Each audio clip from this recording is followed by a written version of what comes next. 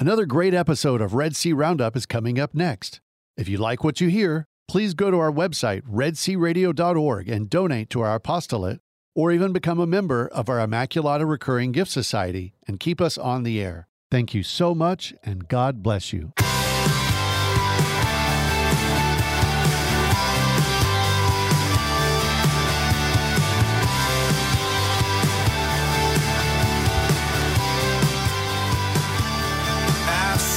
Welcome to this edition of Red Sea Roundup. It is February the 15th, 2023, and your host today, me, Pam Marvin. Joining me today after the break is Father Brian Eilers. Now, some of you may know here locally, he went on sabbatical. And I am so interested to hear how that all went. So that's what the interview's about today. So after the break, we'll be talking with him. But before that, we'd like to reach across the Brazos Valley and talk to Deacon Robin. Deacon Robin, how you doing? I'm doing awesome, Pam. How about yourself? Wonderful. How's Waco? How's our little sister down the road? We're doing great. Staying Awesome. busy. We've got so many things starting to cook in this. Not even spring yet, but things are heating up. A lot of church activities, and our Catholic schools are real busy, encouraging people to consider sending their kids over there. That's one of the things I wanted to mention. I know both St. Joseph down there in Bryan and Bishop Lewis Riker here in Waco, there is the main registration time for their 2023-2024 year. And any parents that have kids that are school-aged, please contact St. Joseph or Bishop Lewis Riker and go tour the school, talk to the teachers, meet all the instructors. Not sure about St. Joseph, but I know here in Waco at Bishop Lewis Riker, they have 4 of the Dominican sisters that are their teachers there have just really brought a great presence to the campus. Joyful ladies. Oh, it's amazing. Wow, that's so cool. I know just being around those ladies makes you smile because they're always so joyful. It's amazing. Please contact those schools because, and also, a lot of people think, well, I can't afford to send my kids to a private school. It's too expensive. Guess what? They have funds available to help people. They've been doing that for years. They want you to, your kids to get a great education, but a great foundation in the faith where they're just engulfed in the faith every day in school. Yeah, as a mom of graduates of St. Joseph here in Bryan, long-time attending kids, they really, I tell you, now that they're adults, one of the best blessings they've received was wow, my theology has come in so handy throughout the years. Wow. I really call on that. So that's one of the things that's made a lasting impression. And these are my kids that are 27, 29. They're yeah, my theology's really been awesome. And that's what you want to hear for kids that age. Yes, for sure. What do you remember from your time in school? Well, my theology. Well, hey, I'll take it. Yeah, that's not what I remember. I was going to say, ask me what I remember. Ask me what I remember. Do you remember high school, Dennis? You mean you can tell us what you remember, Dennis? It's you can actually say it on the air? Or? There's a few times that I think no. If you're talking about the academics in high school, no. I remember the fun. Yeah. No, but some of the other things I wanted to mention while I have a few minutes here is this evening at Immaculate Heart of Mary in Abbott, the CCD program is having a hamburger supper. It's a drive-through event, 6 to 8. Go up there and help out the program and enjoy some great food at Immaculate Heart of Mary in Abbott. At a pretty good price, right? $8. Yeah, you can't get that. That's meal. Crazy. You can't go to Whataburger for that. You got, hamburger, fries, dessert, $8. They're at Immaculate Heart of Mary. They do a great job, and they have a great CCD program where these kids that aren't in Catholic school get some very good theology. You want to have, that's a major, a very important thing at every parish to have a strong CCD program, and they do there in Abbott, that small parish. Our Catholic daughters here in West are having something that's pretty unique. They are preparing to bake bukta, which is a Czech pastry. Looks kind of like a strudel, but it's not a strudel. It's awesome. If you would like to have one, they're taking orders through February 25th. and you would have to give a call to Evelyn Petter at 254-716-1710, or my wife's aunt, Marcella Cooley, at 254-609-2443. So, and if you didn't get those numbers, don't worry. Just call somebody in West. They can help you out. Call the church, yeah. We all know each other. Yeah, call the church. The Nativity of the Blessed Virgin Mary in Penelope is having a fried chicken dinner on February 26th, and they do it right. Fried chicken, sausage, dressing, sauerkraut, parsley potatoes, dessert, drive-in, dine-in. I've been there many, many, many times. They have great food. Check that out on Sunday, February 26th. You won't be disappointed. One other thing I want to mention is, and this is a little bit out, just want to kind of start laying the groundwork. St. Mary's Church of the Assumption in Waco is hard at work preparing for their annual festivals. It's not till April 30th, but it's a huge event at Geneva Hall, just off I-35 here in Waco. So mark your calendars, April 30th. St. Mary's Church of the Assumption from Waco is having a great a festival. Festival, yeah. Of course, meal and all the other things that go along with church festivals. So wonderful. It's going to be that season, isn't it? Yeah, it is. It's heating up. Yeah. Well, that sounds wonderful. Anything else you want to add, or is that about wrap it up? I think that's all for today. Well, Deacon Robin, it's always such a pleasure to hear your voice and your enthusiasm about everything that's going on, and you're part of the Brazos Valley, so that's awesome. It's good to hear your voice. Absolutely. Well, thanks for having me, and I hope you all have a blessed day and a blessed show with no technology issues. That's right. Thank you so much. We can do all the prayers we can get. Take care now. Thank you. Bye-bye. Bye-bye. Well, Dennis, there's something else that's coming up. Actually, next week is Ash Wednesday, so, Yeah, Lent is coming up. So that's Lent. Wow. And that's everywhere. I'm sure there's some festivities. All the different parishes will be having their Lenten ashes distribution, sometimes with Mass, sometimes with not. Just check your local parish website to find out what that is. And right after that, on the 24th, over at St. Joseph Parish in Bryan, we're having a Women's Evening of Reflection, which will have followed by the evening Mass at 6 p.m., starting with the evening Mass, rather. And we'll follow that with a priest talk and a lay speaker, which will be Mary Jo Hurley. There in Bryan. It's usually just a refreshing time to just give it to the Lord and contemplate Him and His love for you. So I'll be there. So y'all come on down and participate in the Evening of Reflection at St. Joseph in Bryan. Yeah? There's something else, Dennis. Yes, ma'am. That I'm very excited about it. I hope we can get Father Brian in here to talk about it. We'll see. I can hear him outside the door. Yeah. But we are going to be doing a Holy Week mission with St. Joseph in Bryan. Now, this is really reaching out. This is the most missionary, apostolic thing that I've seen happen in our community in a while.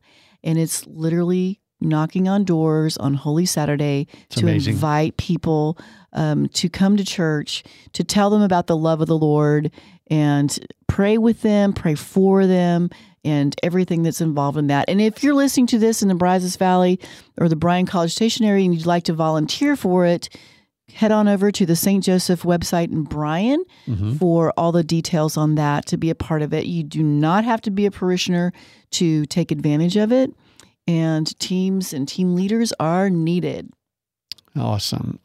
Yeah, that would be something very good to be a part of. I would love to hear him say more about it. Just being able to evangelize and just be involved with your faith. I know over in Palestine, the Holy Land of Texas, as we often have said in the past, we welcome all our listeners from East Texas, but they have adoration every Thursday from 3 to 6:45 p.m. And some parishes in our areas do or do not have 24/7 adoration, but go to visit our Lord in the Eucharist. In Palestine, you can do that from 3 to 6:45 p.m. every Thursday.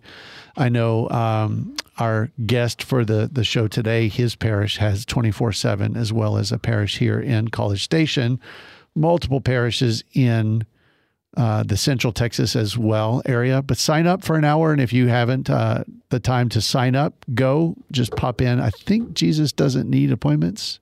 I think he's pretty good with you going to visit him. Yeah, absolutely. Just to pop in. So Eucharistic revival. Amen. Yep. Amen. If you don't have a holy hour right now, get one. If you only have one holy hour, get two. That's what I'm saying. I could barely handle my one. Oh, no, I could totally use the second time. I mean, That's come awesome. on. I could always use more time with Jesus. Well, Father Brian, we started talking and we really wanted you to chime in. Now he's joined us, ladies and gentlemen, Father Brian Eilers. Howdy. St. Joseph Welcome. and Brian. Thank you. I'm very excited. I got more information last night on the Holy Week mission that we're doing at St. Joseph and Brian. Yes. It's so cool. How did this come about? Well, so a couple of things. One is the Regnum Christi movement in Houston already does a Holy Week mission. And so I was aware of that, having spent some time in Houston. And then we're just looking at like what we are trying to do as far as reach out to people that are in the neighborhoods and not coming to church currently, or have just never been invited, never been visited, don't even know that the Catholic Church even exists, or looks at them as sort of like we are the exclusive Catholic club and we're not really interested in anybody else coming. So we want to break that perception. And one way to do that is to go knock on people's doors and invite them to pray and invite them to Easter Sunday. So, and then the other thing is that on Holy Saturday, nobody knows what to do. So what are you supposed to do after Good Friday? Holy Saturday is this kind of quiet day, and like people just have their Easter barbecues and family gatherings and stuff like that, because it's like, well, what else are you supposed to do? There's nothing happening that day. So you can't even go to Saturday evening Mass. It's just the Easter Vigil, which starts after sundown. So if you're going to do something on a Holy Saturday, we might as well use that time well for the glory of God. And so that's why we have decided to go ahead and do that for this year. Yes, I am really excited about it, but for two reasons, and not exactly what you would think, right? Okay, so this is so challenging for us today as Christians to get out and go knock on doors, because you just don't know what you're going to find, right?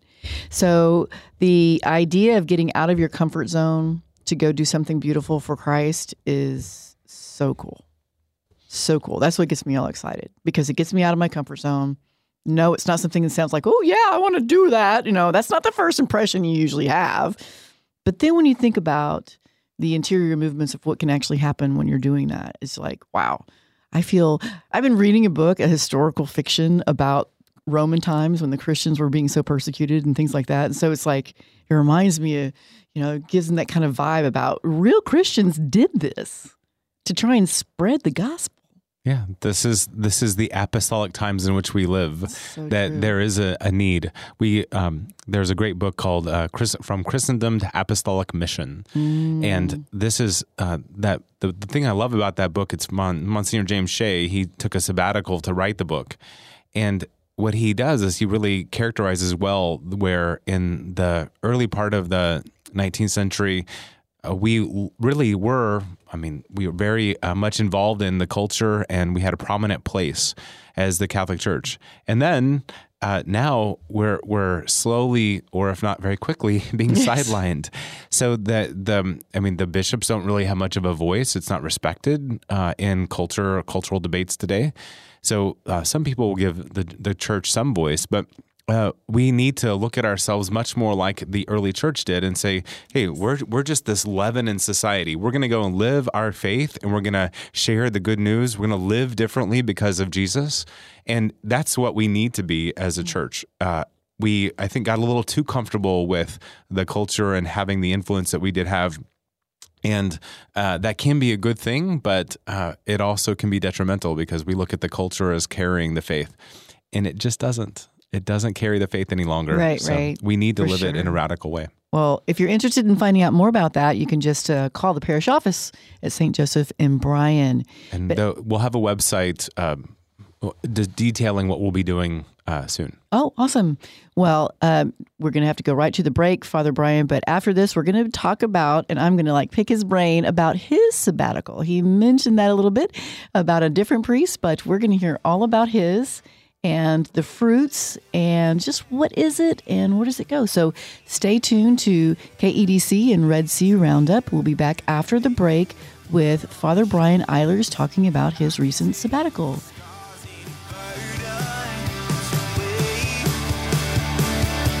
All this I can, 'cause I am.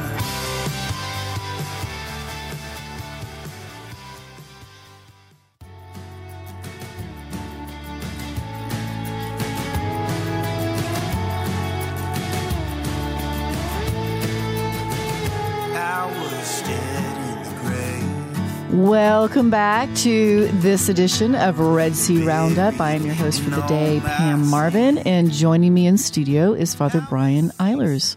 Welcome Howdy. back. Thank you. So, Father, let's just give our audiences, throughout the Brazos Valley now, all the way down to Waco and up in Palestine, and so we're broad reach. Some people don't know who you are, right? So, tell us hometown and when you were ordained. Great. So I'm a priest of the Diocese of Austin, and I've been ordained 18 years. I grew up in Fredericksburg and went to Catholic school there, and family's still there. Parents are there. One of 5 kids. I have an identical twin brother. So if you ever see what appears to be me with a beautiful blonde and 4 kids, it is not. His name is Bradley, and you can just call him Brad or Bradley, and he'll respond, and also probably wonder why you're talking to him. But anyway, yes. So been a priest for 18 years, been here in Bryan College Station for about 2 years at St. Joseph's. St. Joseph's is celebrating 150 years this year, so it's the mother church of the area. And Catholics started gathering together in the 1860s for Mass.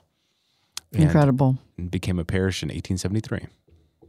And before you were assigned to St. Joseph and Bryan. Where were you before that? Well, I had been in Hutto for 20 months. I was there as pastor, and that Hutto parish is really growing very quickly, St. Patrick's. Before that, I had been in Houston for 6 years working in the seminary. I was a formator, preparing young men to be priests. Before that, I was in San Marcos at Texas State doing campus ministry. And then I've been associate pastor twice at St. Luke's in Temple and St. Teresa's in Austin. Amazing. Amazing. Okay, so here you are, 18 years. You come over to St. Joseph and Bryan, and all of a sudden the parishioners are hearing that you're going on a sabbatical. So if you could just walk us through what exactly is sabbatical, are there different kinds of sabbaticals, and then go into why you took it and then what kind you took? Sure. So sabbatical is a time of Sabbath, of rest. So that's the intention, and the Diocese of Austin says that priests can take a sabbatical every 10 years of being ordained. So having been ordained almost 20 years, I told the vicar for priests, I really want to take a sabbatical before I'm ordained 20 years. I think it would be healthy for me to do that.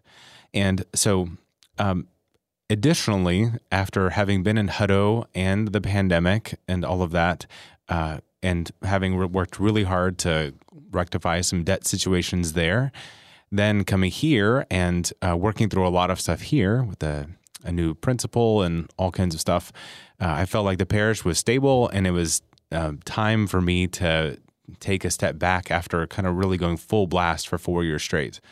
So I felt like I was getting tired, and I needed just some time to rest and to pray and to get away from the administration of the parish, because I felt like I was not maybe being as disciplined about the living priesthood well.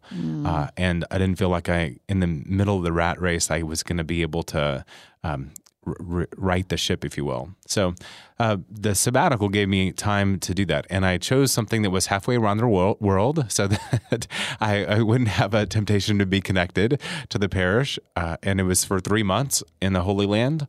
And so choosing that was in part for that. I've been to the Holy Land 7 times with pilgrimage groups, and I loved the place. I felt like I could go there and feel immediately at home. And so the place that I was staying in, Tantur Institute, there was 22 people on the sabbatical program, and they were from all over the world: Australia, Ireland, England, all English-speaking, Sweden, Kenya. But not all priests. No, there was some nuns, some lay people. You mean I could go on a sabbatical too? You'll have to talk to your employer about that. I recommend it. Yeah, I bet. So the thing I loved about the place is that it was a 2-mile walk to Bethlehem and is a 4-mile bus ride or walk to Jerusalem. Wow. So it's right along the road that Mary and Joseph would have walked when they came south from the north, and from Nazareth they would have gone through Jerusalem and then on down to Bethlehem. So it was a great place to go, and I was really excited about the opportunity to go and to rest and to study and to kind of let my mind rest from the administration of the parish. And myself as a parishioner, when I heard you were going on sabbatical, and I had heard that part about, every 10 years do that. And I was actually I was really proud of you. I'm like, good for him. I'm so proud of him for just because you don't see that very often. You don't see or hear about. I mean, I've been a Catholic for 30 years, and I've only known one other priest. That's Father Dean Wilhelm, took a sabbatical for a while too when he was doing those transition things. And I was really happy for him too, because it was kind of a getaway. And I think he was teaching at the school as well in St. Thomas at that time. But I was really, as a parishioner, I was happy for you. I was kind of sad for us, but then Father Will Rooney came along and I was like, oh yeah, we got this. It was so good. So I was really thankful for his being able to step in so well. Yeah. Well, so that was part of it. I knew that I needed the right associate pastor who would be able to step in, and Father Will was definitely the right one. And then we have Father John McManaman, who was helping up and had been helping out for a while on weekends. And so there was a stability factor there. So it just seemed like everything lined up. And it was like, okay, well, this really is going to happen and it's going to work really well. So, yes. The parish is also, we have a leadership team from which, I don't make all the decisions. There's a group of 6 of us that get together on a weekly basis and really hammer through a lot of the big stuff. So, while the priest is the shepherd of the parish, it's leading from a team. It's not like coming and being the anarchist where everything I say you must do. It's really discerning well with the team. Like a pastoral council. It's all people on staff. Okay. Oh, okay. So, yeah. It's like our director of religious education, Kevin Kemchinsky, our music director, Marilyn Scamardo, our principal, our director of operations. So all of us, and then along with Father Will and I. Yep. Well, shout out to Catholic schools and registration going on right now. Yes. Let's do a real quick sidebar on that one, Father, because that's really important. We have a wonderful Catholic school. We just announced yesterday that we have our new assistant principal for the elementary, Greg Haas, and he had coached there at the beginning of his career and then had been in College Station ISD for a while as an administrator. And so he still has a lot of connections from his time being at St. Joe's, and he's been over at St. Anthony's as well as at St. Thomas Aquinas in different parts of his life. So very excited to have him there. He's just he knows education inside and out. He loves his faith, and the reason he's coming back is because he loves his faith and he wants to be there to make a difference for our kids. So he's going to be a great addition to the team and really be very helpful in continuing our striving for excellence in education and a strong Catholic identity. That's amazing. So yes, anybody that has kids or grandkids that have been thinking about Catholic school, please go on and look over at St. Joe's. It's a Catholic school at Bryan College Station. It happens to be at St. Joseph's Catholic Church, but it's the one for the entire area. And it's a lot of great things happening there. So encourage people to check it out. Even if financially they don't think they can make it happen, check it out and see. And I think that we might be able to find a way to make it work. Awesome. So let's segue back into the sabbatical part. So you started to get this notion that it was time to go and you made your decision, but let's go back into what are the different types of sabbaticals that are out there to do? Like you made a choice, and how did you come about that particular, what were you choosing from, in other words? Yeah, so there are certainly sabbaticals that involve getting a degree, doing like a specialty on preaching, or they have some that are more of like a psychological assessment, and you go and get to spend some time with a psychologist or a therapist just to kind of work through okay, how have you been dealing with things in your life and in your ministry? So a time to really be nurtured. So those are things. Sometimes guys need to take a sabbatical where they go to a place where they're getting some intensive psychological assistance and just the time to pray and to kind of resort through things. So all of those are possibilities. I wasn't being asked or encouraged by the diocese to take a sabbatical. I wanted to take one, and I chose this one because I wanted a place that I felt like was at home. I could be at home where I could explore. So I got to walk around Nazareth and Jerusalem and other places in the Holy Land. I got to walk from our place to over to Ein Kerem, which was a 7-mile walk there and then 7 miles back. So I got to explore and walk around these places where John the Baptist grew up and where he'd been walking around in the hills and probably building forts and tree houses and stuff like that.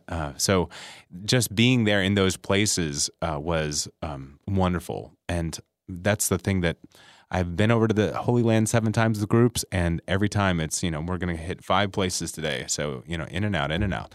And this was much different. I got to just explore. Our weekends were free. I got to know shop owners and families in Bethlehem. And got to go to synagogue and got to go to celebrate different liturgies, rites. Like we have the Syrian Catholic Church. We have the Melkites.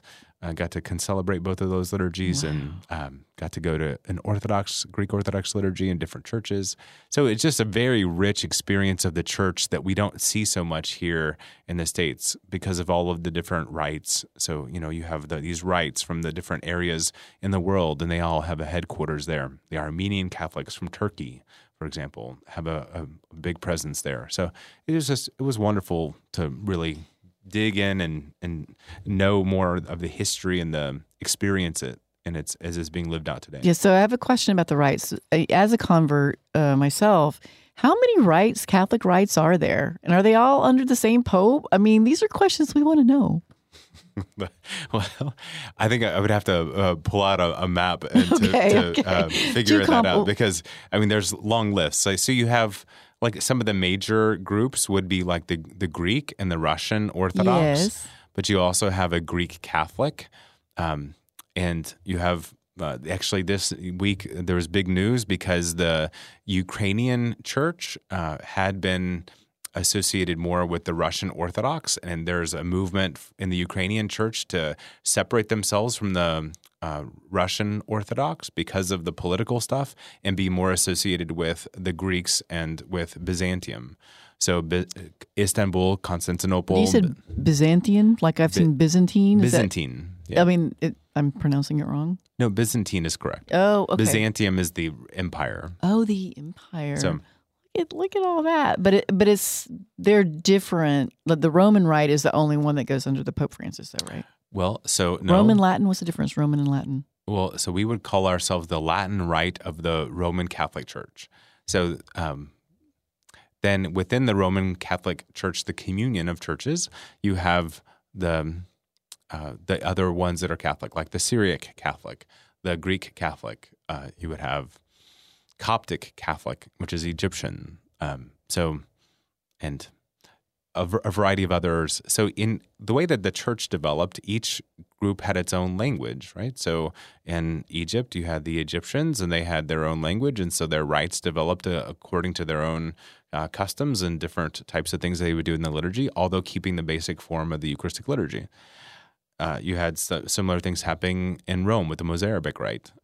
In the north of Italy, you even had the Ambrosian rite, St. Ambrose. So you had a French rite, the Gallican rite. So you had through history when people can communicate so easily, they just developed their own rites and within their language groups. So what I'm kind of picking up is it's almost like a dialect for the area, the way that they're celebrating Mass. That's a great way to think about it. Yeah. Okay. Great. And so some of them have, with the Orthodox split, you had the Eastern churches being separate from the Roman Church, and then now there's some interplay between the two, although some groups are closer than others. So the Greek Catholic and the Roman Catholic Church, the place that I was at, the Tantur Ecumenical Institute, they actually do a lot of work to have the Greeks and the Roman or Latin Rite, as well as other rites come together and their leaders speak and have a meal together and fellowship together and to break down the things that are barriers between a universal communion. So Jesus said that they Father, that they may be one as you and I are one. Well, we're still working on that. Okay. we have a difficulty with that. And so this is part of that. That's what ecumenical dialogue is really all about, is how can we all be together as one church, even respecting our different histories and dialects and the ways that we celebrate the liturgy. And I think we're moving towards that. So that sounds like that was something a part of your weekly life while you were there for those 3 months. Does it sound right? Like what was a week in the life of Father Brian on sabbatical? Great. We would typically have classes or tours Monday through Friday, and then weekends were free. So just the opposite of my life as a priest, right? So, I mean, as some of my friends will joke, is like, Father, you only work 2 days a week, right? So there were no, so we had to have classes during the week. So we had 2 weeks of scripture class from a great Jesuit biblical political scientist scholar. We had introduction to Judaism and visited synagogue a couple of times. I had Muslim scholars who gave us tours, and we got to go through the Muslim Quarter with a tour guide that's Muslim. Got to see the Dome of the Rock, guided by a Muslim tour guide. What is that? I don't know what that is. That is Dome of the Rock. That is the mosque that is in the place where the temple was. So it's this, if you see any pictures of Jerusalem, you're always going to see a big golden dome, and that is a mosque. It's called the Golden Dome Mosque. And that's where the temple was, at least somewhere in that area. The temple that we read in Scripture. The temple of the Old Testament, Okay. The temple where Jesus was presented in the temple. Wow. Okay. Wow. My mind's blown. So mind blown. Yeah, I can't imagine. I can't even imagine. Okay, go ahead. Week in the life. We had those classes. There was 22 of us in the group, so we would have meals together. We would have mass on a daily basis, other times of prayer, and we took tours probably every other week or so. We were gone to Jordan. We went to the north a couple of times. We went down to the Negev Desert, which is south from Jerusalem and Bethlehem. Once you get past Bethlehem and Jerusalem, you're really getting into the desert. There's Hebron is down there as one major city, but other than that, there's not much there.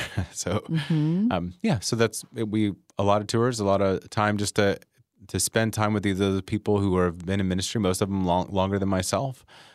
Most of them were 60 to 70 years old, and just really got to know them and kind of share experiences and kind of go on adventures together. I love that part. This is a side of Father Brian I haven't seen before, and I'm really liking it. It's his adventurous side, because I love the outdoors in general. So it really resonates with me, that adventure. So I call it going exploring. So on the weekends, you were going exploring. Yes. Did you have some fun stories to tell from your weekend adventures? Well, one was when I walked to Ein Kerem. That's the home of John the Baptist. That's where he was born. So it's about 7 miles, at least the route that I walked from the place where I was staying, just outside of the gate of Bethlehem. So when I was walking over there, it was an early Saturday morning, and I was walking around on paths that were on a map, but did not look like they were normal paths. So I did walk over there, and I got there, but I had a backpack and I only had 3 bottles of water. On the way back, I started to run out of water. Oh, I did run out of water, and it got warm, so I was sweating. And when I finally got back to civilization, I found some water in a little Jewish neighborhood called Gilo, and there was a park there that had a water fountain, and I was very grateful for water. So that's one of the interesting things about being in the desert, and you can imagine the people like Joseph and Mary and with Jesus, when they were walking around, water was really important.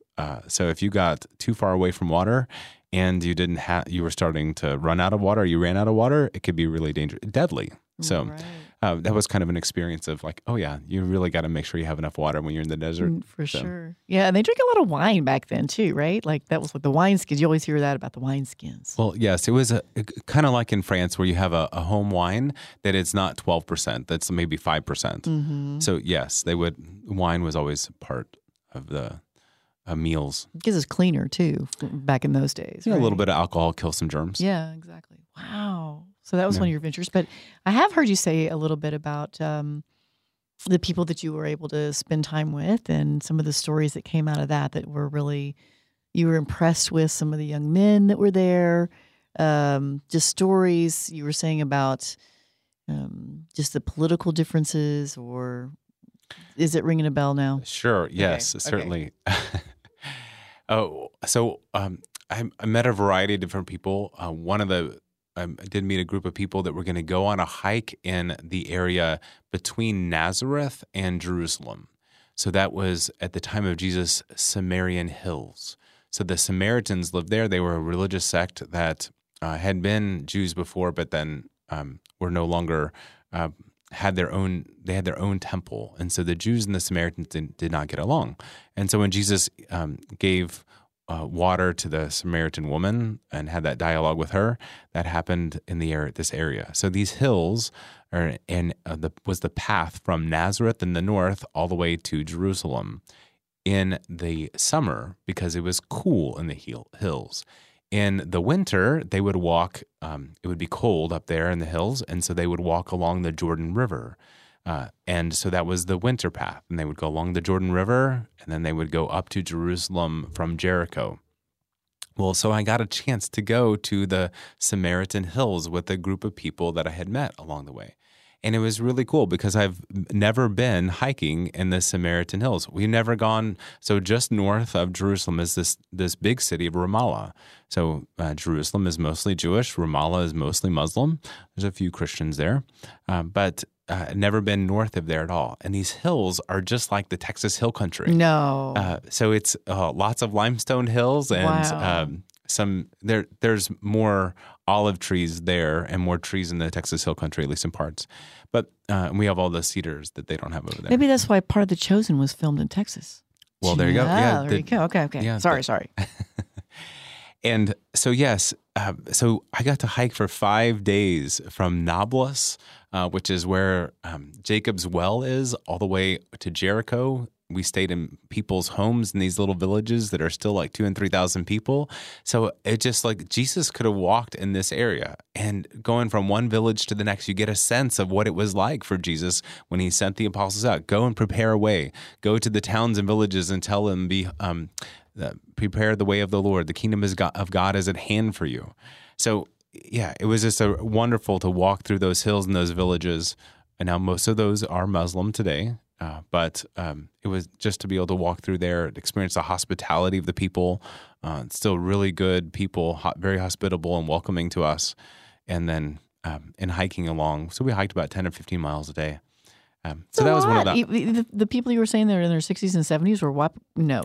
Well, the people that were on this hike, there was only 6 of us. Okay. It was a group of people that I met when I was there. So none of the other 60 and 70-year-old people did that hike. No. Okay. I was going to feel challenged. So that was one of the adventures that I got to take. Some of the other people that I met when I was there, there were some students from Hebrew University that were staying at our place, and also some students from Notre Dame University who were doing their study abroad. So they were also exploring. And it was just fun to kind of think about like the next generation, what it's like for them to be in the Holy Land. So we had some great conversations about all of that. And then some of the people that were in ministry, like, things in Ireland, for example, are difficult. So we got to talk about some of the challenges they experience in Ireland and England, and then also in Australia. My fellow sabbatical classmates, if you will, that we had a lot of conversations about that. And I'm very grateful for the place where the church is in the United States. I think we're very healthy compared to some of the situations that they are dealing with. We should very much pray for them in the other parts of the world for sure. Yeah. So, another adventure, we were in Nazareth. Now, I've been to Nazareth for 7 times. We always go to Nazareth. We got there early in the afternoon, around 1:30, 2 o'clock, and so I decided I'm going to hike up the hill. I wonder what you can see from the top of the hill where Nazareth is. And so I finally get up to the top of the hill, and I'm looking out over the vista, and I see the Mediterranean Sea and the port of Haifa. And I didn't know that you could see the Mediterranean Sea from Nazareth. So I can just imagine Jesus and Joseph and Mary going and having a picnic at the top of the hill. Just a short walk, probably maybe 400 meters or half a mile up to the top. And just looking out over the hills, maybe 30 miles away is the Mediterranean Sea. Maybe they walked over there. I don't know. But so that was one of the findings that I had. And I thought, this is really neat. That's talking about a great exploration day. Wow. Yes. And discovery. Yes. Yes. What an adventure.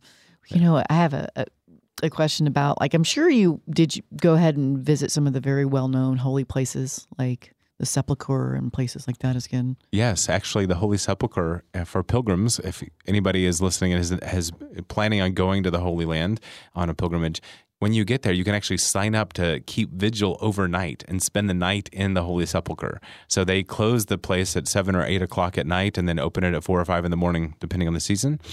And so you can go there and just keep vigil. They allow 15 people, the Franciscans do, they allow 15 people to sign up and to stay there overnight.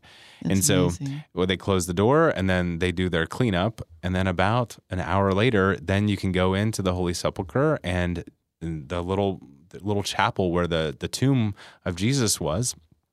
There about 4 people fit in there. And so you can just go in there and pray for an hour or 2. So I got to spend both times. I did that twice and got to spend about 20 to 30 minutes 4 or 5 times over the course of the night just praying in there. And that's awesome. I'm actually getting emotional just thinking about that experience. And that was kind of one of my other questions too, is of these rich holy places that you visited, was there one that really like stirred your, let's call it like a discernment of spirits, like the presence of the Lord being in that place was just like so palpable that it was like a moving experience for you? So certainly being there overnight in the Holy Sepulchre, that was a big one. So can't even imagine. Just praying there, I was actually kneeling down and kind of had my head on the stone where that's covering the actual stone where Jesus was laid. And as I was praying there, sort of in a, prone or prostrate position or kneeling position with the head bowed, I realized, wait a second, I'm here in the place where Jesus rose from the dead. The position, our resurrection posture, is standing. And in the early church, we see people praying in the Holy Spirit. They're praying standing with their arms raised. I'm like, I'm just going to stand and raise my hands and praise God. So I did. And it was just, that was just a very powerful time of prayer. Interceding for, I had the director, I was interceding for my parish, and I had the directory of the parish. And so I placed that on the stone and I was just praying for the people of the parish. And I just felt very free and felt very close to God in that moment. So yeah, that was probably the most powerful moment of the trip. And just realizing, like, Jesus, you love me so much. You want me to be fully free, fully alive in you. And each person, you desire that so much. And how you're inviting us into that. You're inviting me into that now. So just surrendering and saying, okay, I'm all yours. So, and as sort of an expression of that, I also got a tattoo. I was going to ask. Yeah, I hear, are the priests doing that these days when they go to the Holy Land? Yeah, so I got a tattoo of a Jerusalem cross on my wrist, right where my watch is. Father Mike Schmitz did the same thing. He made a video about it because that's what Father Mike Schmitz does. He makes videos about things. But yes, I got the tattoo of the Jerusalem cross. At the oldest tattoo parlor in all of the area where he did? Razooks, 800 years, 26 generations. That's where I got it. That is amazing. So thank you for sharing that. Gosh, as you're talking, I'm like, this is the content I was looking for today. Just that the stirring of the Spirit at the depths of God's love for you as a priest. I mean, as a beloved daughter, I'm thinking the Blessed Mother, a beloved son of the Lord and the Blessed Mother too during that time. That's why you were there to. I think as humans, it's so difficult for us to let in a lot of God's love to heal us. Like it really does. Well, if we can let him in, he's going to heal us. And what you just described just really moved me because it sounded like that was kind of a moment where that refreshing and that renewing that we all need in our own different ways. But that was part of what the purpose of your sabbatical. There was one other time where we were staying at the Mount of Beatitudes, which is right along the shore of the Sea of Galilee. There's a group of sisters that have a place there. It's a hotel, more or less, but you can stay there. And then, so there's a route that you can actually walk down the hill through some banana orchards that they have there, because there's in the desert. a lot of, well, actually, so it's not so much desert there. You're getting farther north and up a little higher, and there's a little bit more rain there. But so they have these banana orchards. They walked through those, and then on the way to the place where Jesus multiplied the loaves and the fish on the Jewish side. So right above that place, Tabgha, in that area, in the Church of Peter's Primacy, is a cave, and there's a Dominican scholar, Barhill Pixner, father. He lived there at he's Benedictine. And he had lived there, and he studied all of these holy sites that are right there, because Capernaum, the multiplication of loaves and fish, the Beatitudes, Bethsaida, all of that is on the northwest shore of the Sea of Galilee. So right there in this place, there's a cave right above Tabgha, right where the multiplication of loaves and fish took place.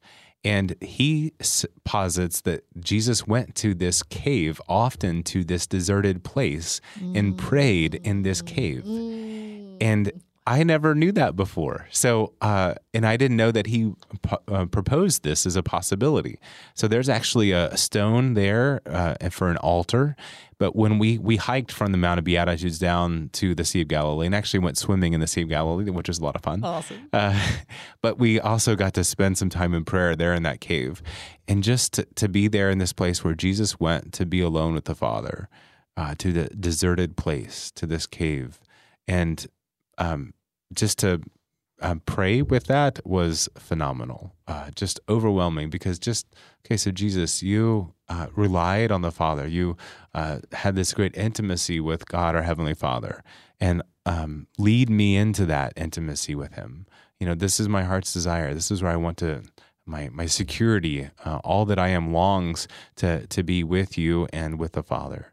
So that was a great time of prayer and just a beautiful discovery. And I hope that every time I go from now on, taking pilgrims, that we'll be able to hike up to that little cave and just spend some time in prayer there. So how far a hike is it? Probably maybe 50 yards. Oh, okay. You just have to know where to go. Oh, and it's thought to be most likely that deserted place. Yes, this priest, Benedictine, who spent 20 or 30 years there studying and living there, he thinks that that's a very likely candidate for the place. And that's a lot better than I can do. So, Right. We'll take it, right? Yes, exactly. Oh, amazing. Yeah. And so back at the institute that you were, there were other fields of study that you kind of dug into. What was your favorite, would you say, of all the different things that you learned? Maybe there was something really awesome that, like, you've got lots of education, you're a priest, but was there something like, this was particularly interesting to me? Yeah, I think that the thing that struck me the most in study of Judaism was to realize that the festivals that they celebrate are really all oriented around this agrarian culture that they had. So there's the olive harvest, which happens in October, still today. And there's that's part of their festivals that they would celebrate. So that the life of a typical Jew in Jesus' time was very much oriented around harvest, planting, the time of rest in the winter. That it was, I guess, making that connection from the Jewish feasts, as we see Jesus celebrating those in the scriptures, and seeing that it was based on this land. Mm-hmm. It's kind of like there was the guy from Australia. Yeah, they celebrate Christmas in the summer. So you don't realize that and think about, it doesn't really fit, at least our ideas of Christmas. Mm-hmm. But so also then maybe the way that our life is here, separated from an agrarian culture, we don't really make sense of the Old Testament the way that somebody that lives there in that place would make sense of it. Yeah, that makes sense. So that was one insight. We got to go then to a synagogue for their Jewish New Year, Yom Kippur. and it's really a penitential liturgy that we went to, and they pray very similar to the way we pray with the Psalms and singing, chanting. And then so we went to that, and then we also went to just a Friday. So, the Sabbath begins on Friday for the Jews. Our Sabbath or rest begins on Sunday. So, or is Sunday. But so theirs begins Saturday or Friday evening. And so they have a liturgy that they just sing Psalms. And we went there, and the singing was, I just fed my soul. It was beautiful. And they had a transliteration there so that I could kind of sing along. Because, the Hebrew alphabet is different than our alphabet. So they had it in our alphabet so I could sing along, and along with the meaning of the words. So yeah, that was really cool just to have that connection with my brothers and sisters, and knowing that this is in some way the way Jesus prayed, going to a synagogue and singing the Psalms together with the other men in the community, and then the women would be in a separate place, and they would be praying together. So yeah, that was pretty cool. Yeah. Which, while you're talking about that, I've always been fascinated with Messianic Jews. Did you run into any Messianic Jews there? Yes. Okay. So that is a fascinating topic, because you have all of these pilgrims who have come, or people, Jews who say that they're Jews, who have come from Western Europe, from Russia especially, but Ukraine and others, because they can go there and they can get government subsidy for land.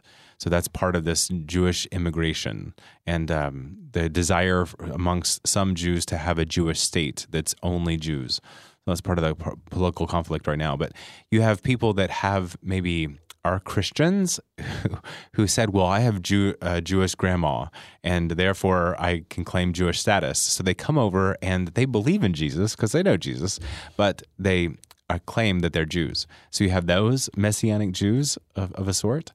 But then you also have Jews who, they have these houses of prayer in Jerusalem, and they're kind of undercover, if you will, but the people that have heard the gospel, heard about Jesus, and they believe in him, but they're still rooted in their Jewish customs, which is really where the early church was. Mm-hmm. I mean, there was not a distinction between Judaism and Christianity, in as much as they still went to synagogue and prayed together, but they obviously believed in Jesus and in the resurrection of Jesus from the dead. So it was really interesting to encounter some people like that, and just to see that, okay, yeah, the Holy Spirit is working and moving here amongst these people.